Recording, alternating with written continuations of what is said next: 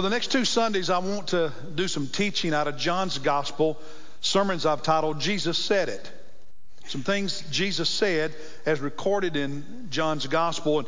And to get us in the frame of mind, I want us to think about some, well-known famous quotes in our American culture. That today, some quotes from history, our American presidents that are just kind of part of our DNA. And I want to see how well you know your history. Okay, so I'm gonna share with you some quotes from our presidents. And if you think you know which president said this, just shout the answer out loud. Call out his name. Okay, so let's get started when I share with you these different quotes. And we'll start with one that should be relatively easy for many of you. Which of our presidents said, 77 years ago? Well, this side of the room got it. What? Come on now. Abraham Lincoln. All right. Here's another one that some of you should know this. Yesterday, December 7th, 1941, a date which will live in infamy. Are y'all with it over here? I mean, this side's really, they're beating you bad. Franklin Delano Roosevelt. Beginning of World War I, after Pearl Harbor. Okay. Let's move forward a little bit. Who said, ask not? There's a history buff over here somewhere. Yeah. John Kennedy, all right. I'm not a crook. Huh? Richard Nixon. All right, this side of the room, be quiet on this one. Y'all ready? Y'all ready over here? Mr. Gorbachev, tear down this wall. Ronald Reagan. Y'all are just louder, right? Ronald Reagan, all right. Read my lips. No new taxes. Huh? George Bush. Which Bush? The first one. Okay. And here's the last one this morning, okay? I did not inhale.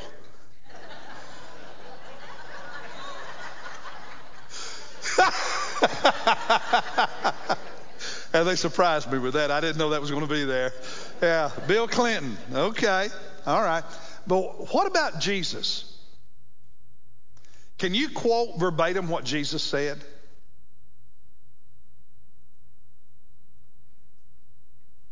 I think as followers of Jesus, we should know what he said, don't you? Understand what he meant by what he said. In our pop culture today in America, when people think about Jesus, whether they're spiritual, devout, go to church, Christian, when they think about Jesus and they quote him, a lot of times you'll hear something like, well, Jesus said you're not supposed to judge anybody. Right? Don't judge anybody. Or you may hear them say, well, Jesus said we're supposed to love everyone. And in pop culture, those are the two things people normally associate with Jesus that they sort of misquote, take out of context, don't really understand, and apply it in ways at times that is inaccurate. So I want us to look at some things Jesus said this week and next week. And I think every year, in fact, going forward, when we're in our Bible reading plan, when we're in one of the Gospels, I'm going to preach 2 or 3 sermons from that particular Gospel that year on some of the things Jesus said. And we'll look at 3 or 4 things he said this morning, 3 or 4 other things he said next Sunday. And I want to start in John chapter 3. So open your Bible there, please. John chapter 3. This is the chapter that has the verse that a lot of people can quote, John 3:16. You ready to help me? For God so loved that he gave his only begotten, that whoever believes in him should not, but have everlasting. All right, John 3:16. And earlier in that chapter is where Jesus had this conversation with a religious leader of Judaism named Nicodemus. And we talked about that a few weeks ago. It's where Jesus said, you must be born again. And we talked about the second birth, new birth, being born again. I want us to look at 2 verses that are later in that chapter, okay? Is that rain? Thank God for the rain. Thank God for the sunshine. Thank God whatever he blesses us with. All right, John chapter 3, 2 other verses. The first one I want us to focus on is verse 18. Verse 18, and I summarize it on the screen, the content of this verse this way. Some of you, now listen, some of you have already been judged and condemned. What Jesus says in verse 18, that's what it means. Is that there are people listening to me right now in this room, on television, live stream. You have already been judged and condemned. Look at what he said in verse 18. He who believes in him. Now the him is Jesus. Because verse 16, Jesus said, God so loved the world, he sent his only begotten son. So he's talking about himself, but not in the first person. And then in verse 17, God did not send the son. In other words, Jesus said, God didn't send me to do this, but rather sent me to do this. So in verse 18, he's still talking about himself, but not in the first person. He who believes in him, the one who believes in me, Jesus is saying, is not judged. Present tense, your Bible may translate it condemned. He who does not believe has been judged already, has been condemned already. Why? Because he has not believed in the name of the only begotten Son of God. Now what Jesus said in that verse goes contrary to how we normally think about the judgment day. It's contrary to how we think about being saved or being lost. Jesus said the person who believes in him, and we'll define believes, what does it mean to believe in Jesus a little more in a moment. But Jesus says the one who believes in him is not judged. If you are a follower of Christ, a believer in Jesus Christ, have a relationship with Jesus, right now you are not under the judgment. You are not right now under the condemnation of God. But in contrast to that, the one who does not believe has been judged, has been condemned already. Already. The Greek of the original New Testament, the word translated judged here, we really don't have a word that fully describes what it means in English. It's the picture of being brought into court. The evidence is presented. You're convicted. You're found guilty. And the sentence is already decided. This Greek word means all of that. We don't have an English word for that. So when Jesus said, if you're not a believer, you are already judged, already condemned. In the eyes of God, you are already found guilty. Here's the evidence. You're guilty.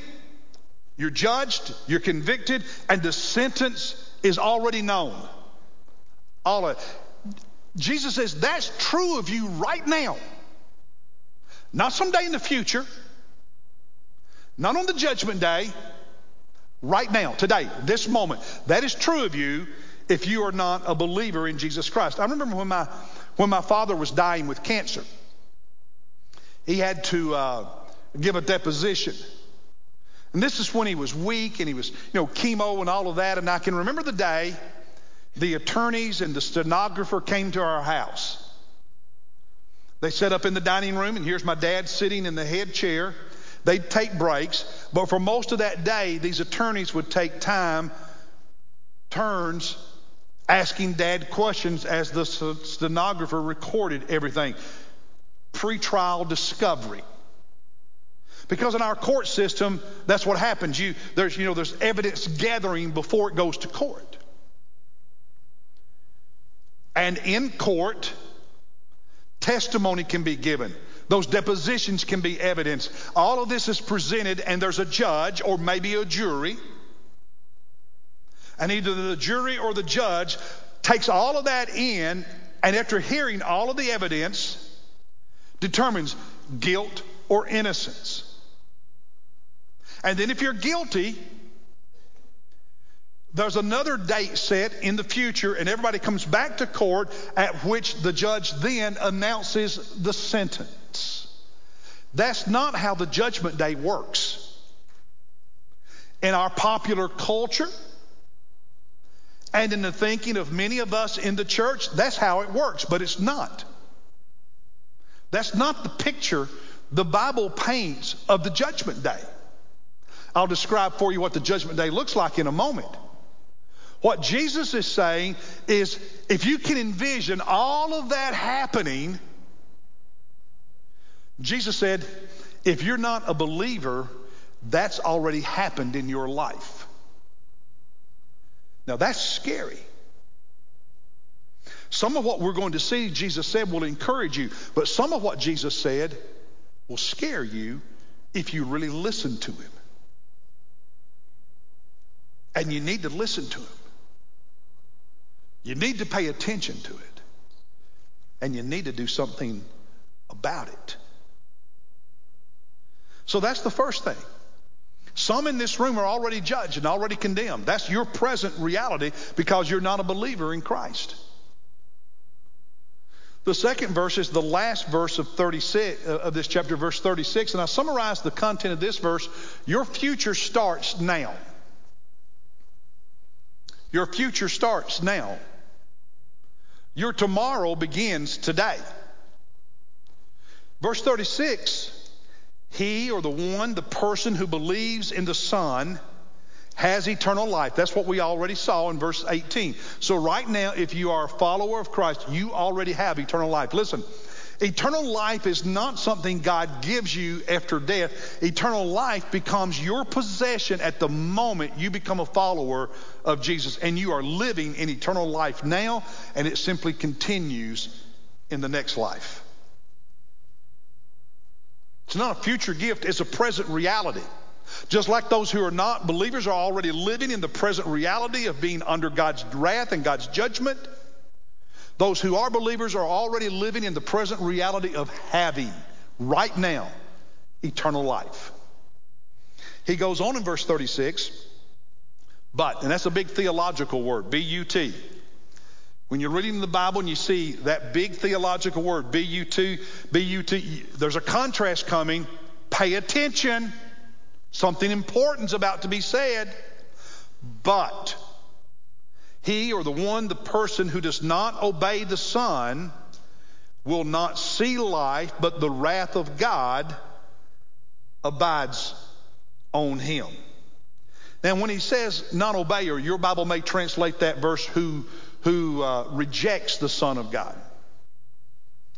That word in the original language is the picture of the person who refuses, who is unwilling, who refuses to comply with Jesus and what he says.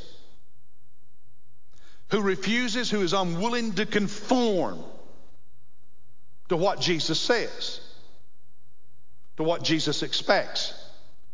And so we in English translate it, you don't obey because you won't conform. You don't believe because you won't do what he said.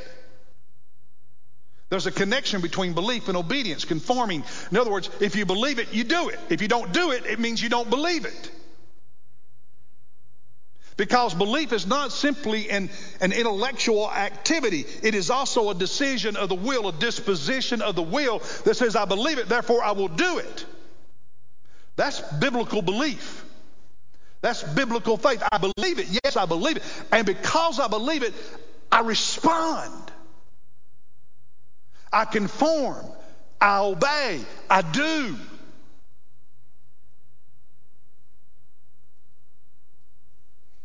And so that verse is saying if we don't comply with Jesus, conform, obey, believe, do, then we will not see life. See, we have this idea that I'm going to be before God on the judgment day and he's going to investigate my life. And I really think on that day the good's going to outweigh the bad, and therefore he's going to give me eternal life. But Jesus is saying is what the Bible says is right now, if you're not a believer, on that day you're not going to see eternal life. In fact, You're already, he says at the end of verse 38, abiding in the wrath of God. And the word wrath there means exactly what you think it means. And the word translated abiding means to live in, to stay in, to hang out there, to stick to. In other words, right now, you are already living in, under. As we saw in verse 18, God's judgment and condemnation here under God's wrath. Why? Because of a refusal to listen to, comply to, conform to Jesus and what he says. Now, that's not what the popular culture thinks about what Jesus said, right? But it's what he said.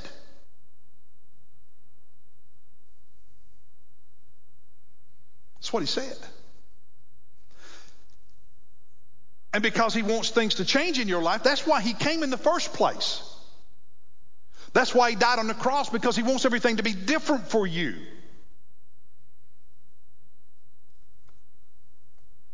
And it can be. I want another verse, chapter 5. Turn over a couple of pages to chapter 5. This is one of my favorite verses, verse 24. Chapter 5, verse 24. This should encourage you. Truly, truly, or verily, verily, I say to you, this is Jesus speaking, he, the one who hears my word, you hear what Jesus says and you comply, who hears my word and believes him who sent me, has eternal life. We already saw that. So when you hear the word of Jesus and you respond to it, reply to it, conform to it, believe it, obey it, then right now already you have eternal life and does not come into judgment. You don't have to worry about the judgment of God. You don't have to worry about the great white throne judgment. Why? Because he says at the end of verse 24, you have already passed out of death into life. And the word pass there is the picture of passing, crossing, going, moving. You're in this place and you move over there. You cross over from one location to a different location. You pass from one reality to a different reality. And so when you comply with what Jesus says and you believe, you have a relationship with him. In that moment, a miracle took place. And you moved, you changed, you passed over, you crossed over from where you were to where you are. From being spiritually dead to being spiritually alive. Remember a few weeks ago, the new birth, John chapter 3, born again. What does that mean? Is that you are spiritually dead, but because of Jesus and your relationship with him, you are born into the family of God, born spiritually, born from above. Everything changed. Before Jesus, you're over on this side, you're in this place, this reality, already under the judgment and the condemnation of God. But when you give your life to Christ, you change, you move over here, you pass over, you cross over to this place where you're no longer under the judgment of God, no longer under the condemnation of God, no longer under the wrath of God, but instead now you have the eternal life of God. You have forgiveness of sin. You have the peace of God, and on we can go. Because everything changed as you move from there to here because of your walk with Jesus Christ, your relationship with Jesus Christ. That's what he's saying. Last Sunday night, one night, 100 teenagers. Now, how many of those teenagers were making real decisions? I don't know, God does. But I believe most of them were. Some of them probably weren't, but most of them were real decisions. And for those for whom it was a real decision last Sunday night, guess what? In that moment, a miracle took place and everything changed for them. And because their present reality changed, it means their future reality changed. For me, that happened when I was a teenager. And I was home alone, and I made a decision to pray and say, I want to follow Jesus. And in that moment, now, did I understand all of what I'm talking about this morning in that moment? No. Do those teenagers from last Sunday night understand everything I'm talking about today? No, because there was a progression in my knowledge. There was a progression in my understanding. There was a progression in my maturity. There's a progression in my growing love for Jesus. But it all had a beginning point. And that beginning point was when I chose to believe. And that's the moment my reality changed. My understanding of that reality, my living out that reality develops over the years. But that reality changed when that miracle happened, when I was born again, when I believed.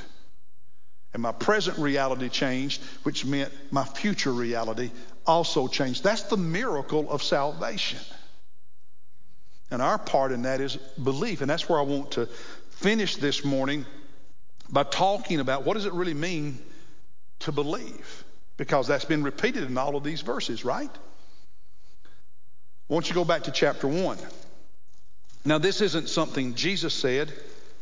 His disciple John, who wrote the Gospel of John, wrote this. And it's John's summation, if you will, his summary of Jesus' life, teaching, and ministry. Here's what Jesus is all about. He summarizes the message of this gospel, summarizes the message of what I've been looking at the past 20 or so minutes in these verses.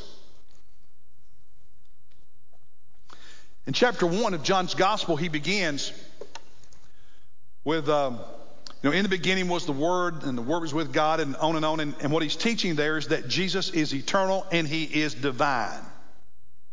He's God. And he teaches in those opening verses of chapter 1 that Jesus is the agent of creation. And everything that came into being through Jesus Christ. Bethlehem was not the beginning of Jesus. He's eternal. Bethlehem is when he took upon himself flesh, humanity. But he is the eternal God. And then he tells us in the earlier part, in the middle, the next few verses, that Jesus is the light of the world, and this light, Jesus, came into the world, and when he first came, he came to his own, the Jewish nation, the Jewish people, and for the most part, they did not comply. For the most part, they rejected. Not all of them, but the majority of them. And it's in that context that he says what he said in verse 12. But, there's that theological word again. In contrast to those who rejected him, but as many as did not reject him, as many as received him, received Jesus, to them he gave the right to become children of God, even to those who believe in his name. What does it mean to receive Jesus? It means to welcome him. To welcome him into your life. Not just for a moment, but for all your life. Jesus, I welcome you. I welcome your words.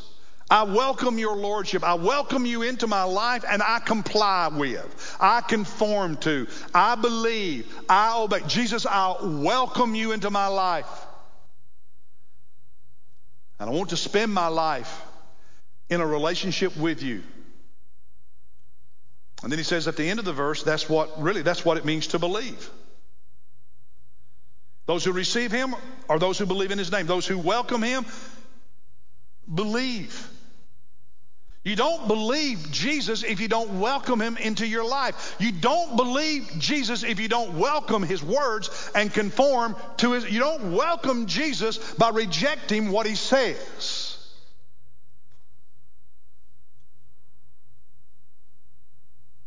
So those who receive him, those who believe him. And then notice right in the middle of that verse, he says something fascinating.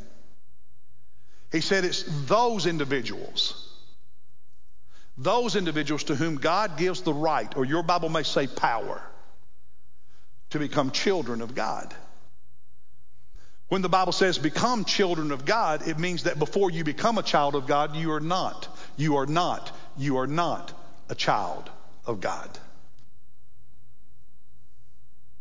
Then with all my heart, and I think most of you in this room feel the same way, with all the tenderness in our hearts, we understand what everybody in our culture means when they say we're all children of God. We know what they mean, right? God created all of us. We all have value. We all have worth, and he loves all of us, and that is true. But it's interesting, the Bible never uses the phrase children of God to refer to all of humanity. Never.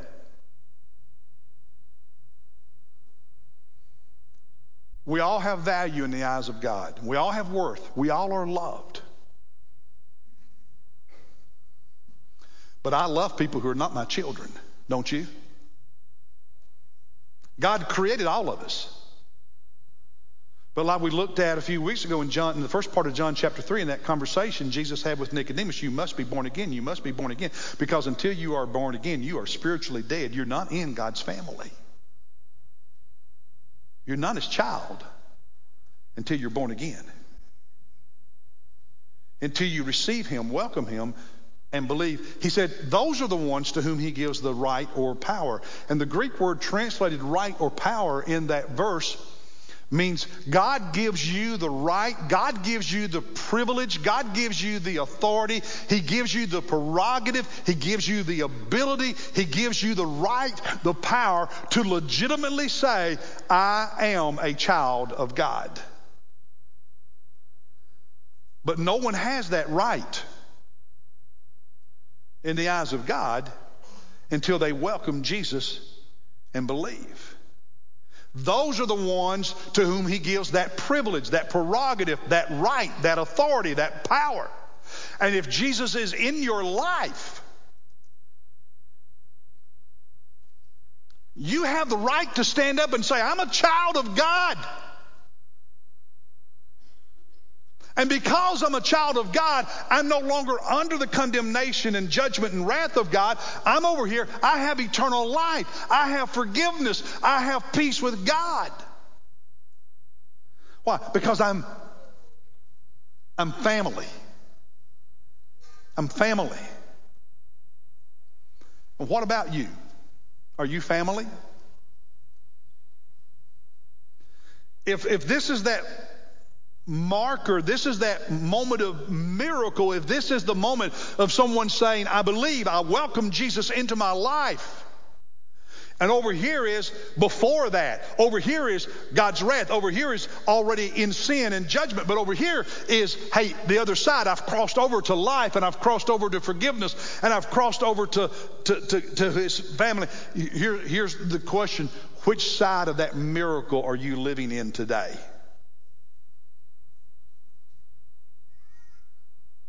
Which side of that miracle are you standing in right now, this moment?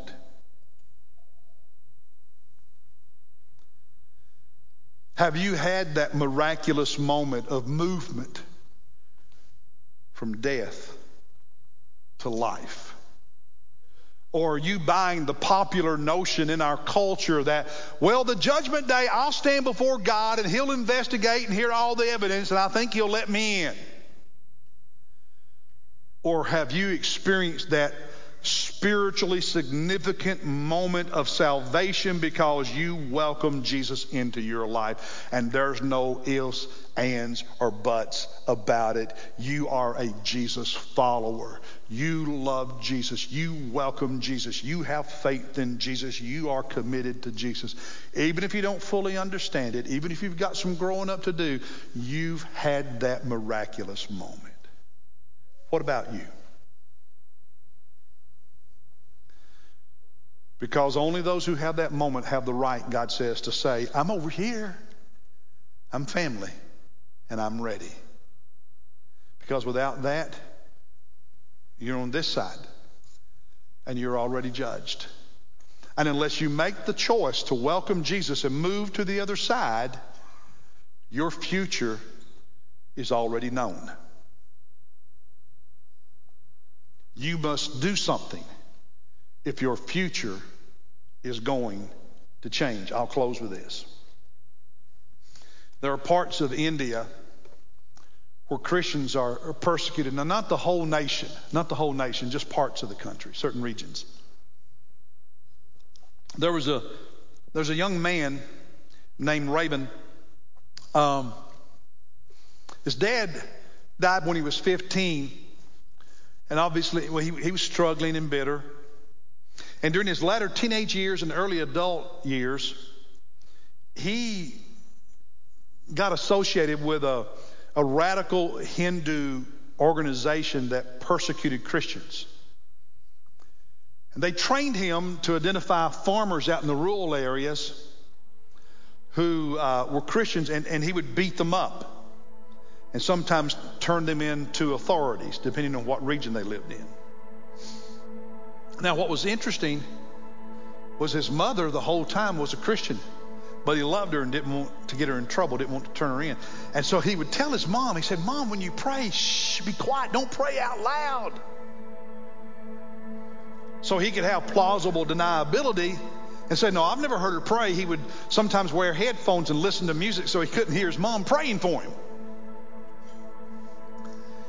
When he was about 23, give or take, he had a very serious motorcycle accident and almost lost his life, was in the hospital for an extended time, long recovery. Because he was no longer useful to that organization of Hindus persecuting Christians, they dropped him like a hot potato, didn't have anything else to do with him. He wasn't any use to him anymore. But his mom, this won't surprise you, will it? His mom, man, she stuck with him, stayed right by his side the whole time. And when he had healed enough, she kept asking him to go to church with her. And eventually he broke down and he went with her, but he didn't want to because he just knew they would hate him for all he had done. And he was just blown away by how nice they were to him. In time, he welcomed Jesus into his life. And in that moment, everything changed. That was his moment. Everything changed. He moved from over here to over there. Today, he's still a young man. He's married. He's now a pastor. Planted a Christian church. And that Hindu organization that he used to run with that persecuted Christians, guess what? They are now persecuting him. But everything changed for him and he's faithful. Your story is just like that and then totally different. Your story probably is not as dramatic as his.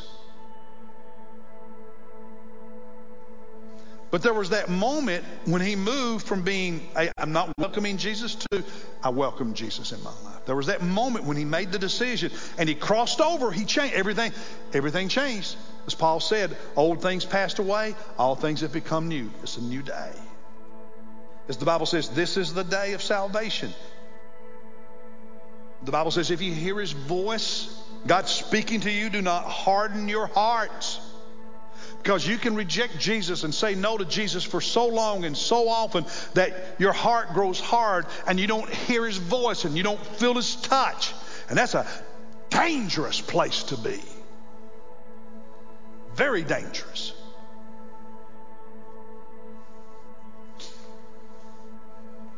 So Raven had that moment. Have you had that moment? Have you had that moment when you said, Jesus, I comply. Jesus, I conform. Jesus, I welcome you. Jesus, I receive you. Jesus, I believe you. And I commit myself to you. Or are you still refusing for whatever reason? Doesn't matter the reason. You're refusing to comply. Buying the lie of the culture that says, oh, on the judgment day, God might say, well, your good outweighs your bad. It's okay. Come on in. But you've never had that miraculous moment of being born into the family of God. Because Jesus makes it really clear, without this moment, you will never see eternal life. Never. Because your present reality of being on the wrong side of that divine moment will be your eternal reality. So will you welcome Jesus into your life now, this very moment? Will you say, Jesus, I welcome you. Jesus, I welcome you. Jesus, I receive you. Jesus, I believe you. Jesus, I trust you. Jesus, I come to you. Will you welcome him into your life? When we sing this song, pastors will be standing here at the front. You come to one of these pastors and say, I am welcoming Jesus into my life. This morning is my miracle moment. This morning is when I cross over from spiritual death to spiritual life. Come to one of these pastors and tell them, today, right now, I welcome Jesus into my life, and they will lead you in prayer as you receive Jesus. And everything changes. I want us to stand. The team will lead us in singing this song. Pastors are coming quickly to the front now, and you come to them. Say, I'm welcoming Jesus today. Others come and kneel at this altar, on this kneeling bench. and pray for yourself or pray for people you care about and you know they're on the wrong side of that moment and you want to pray for them because you're burdened for them. Any other decisions you want to make to be baptized or join the church, come and tell one of these pastors. Father, may every man and woman, teenager, child who needs to move from the wrong side to the heaven side, may they do it right now in Jesus' name. As we sing, You Come.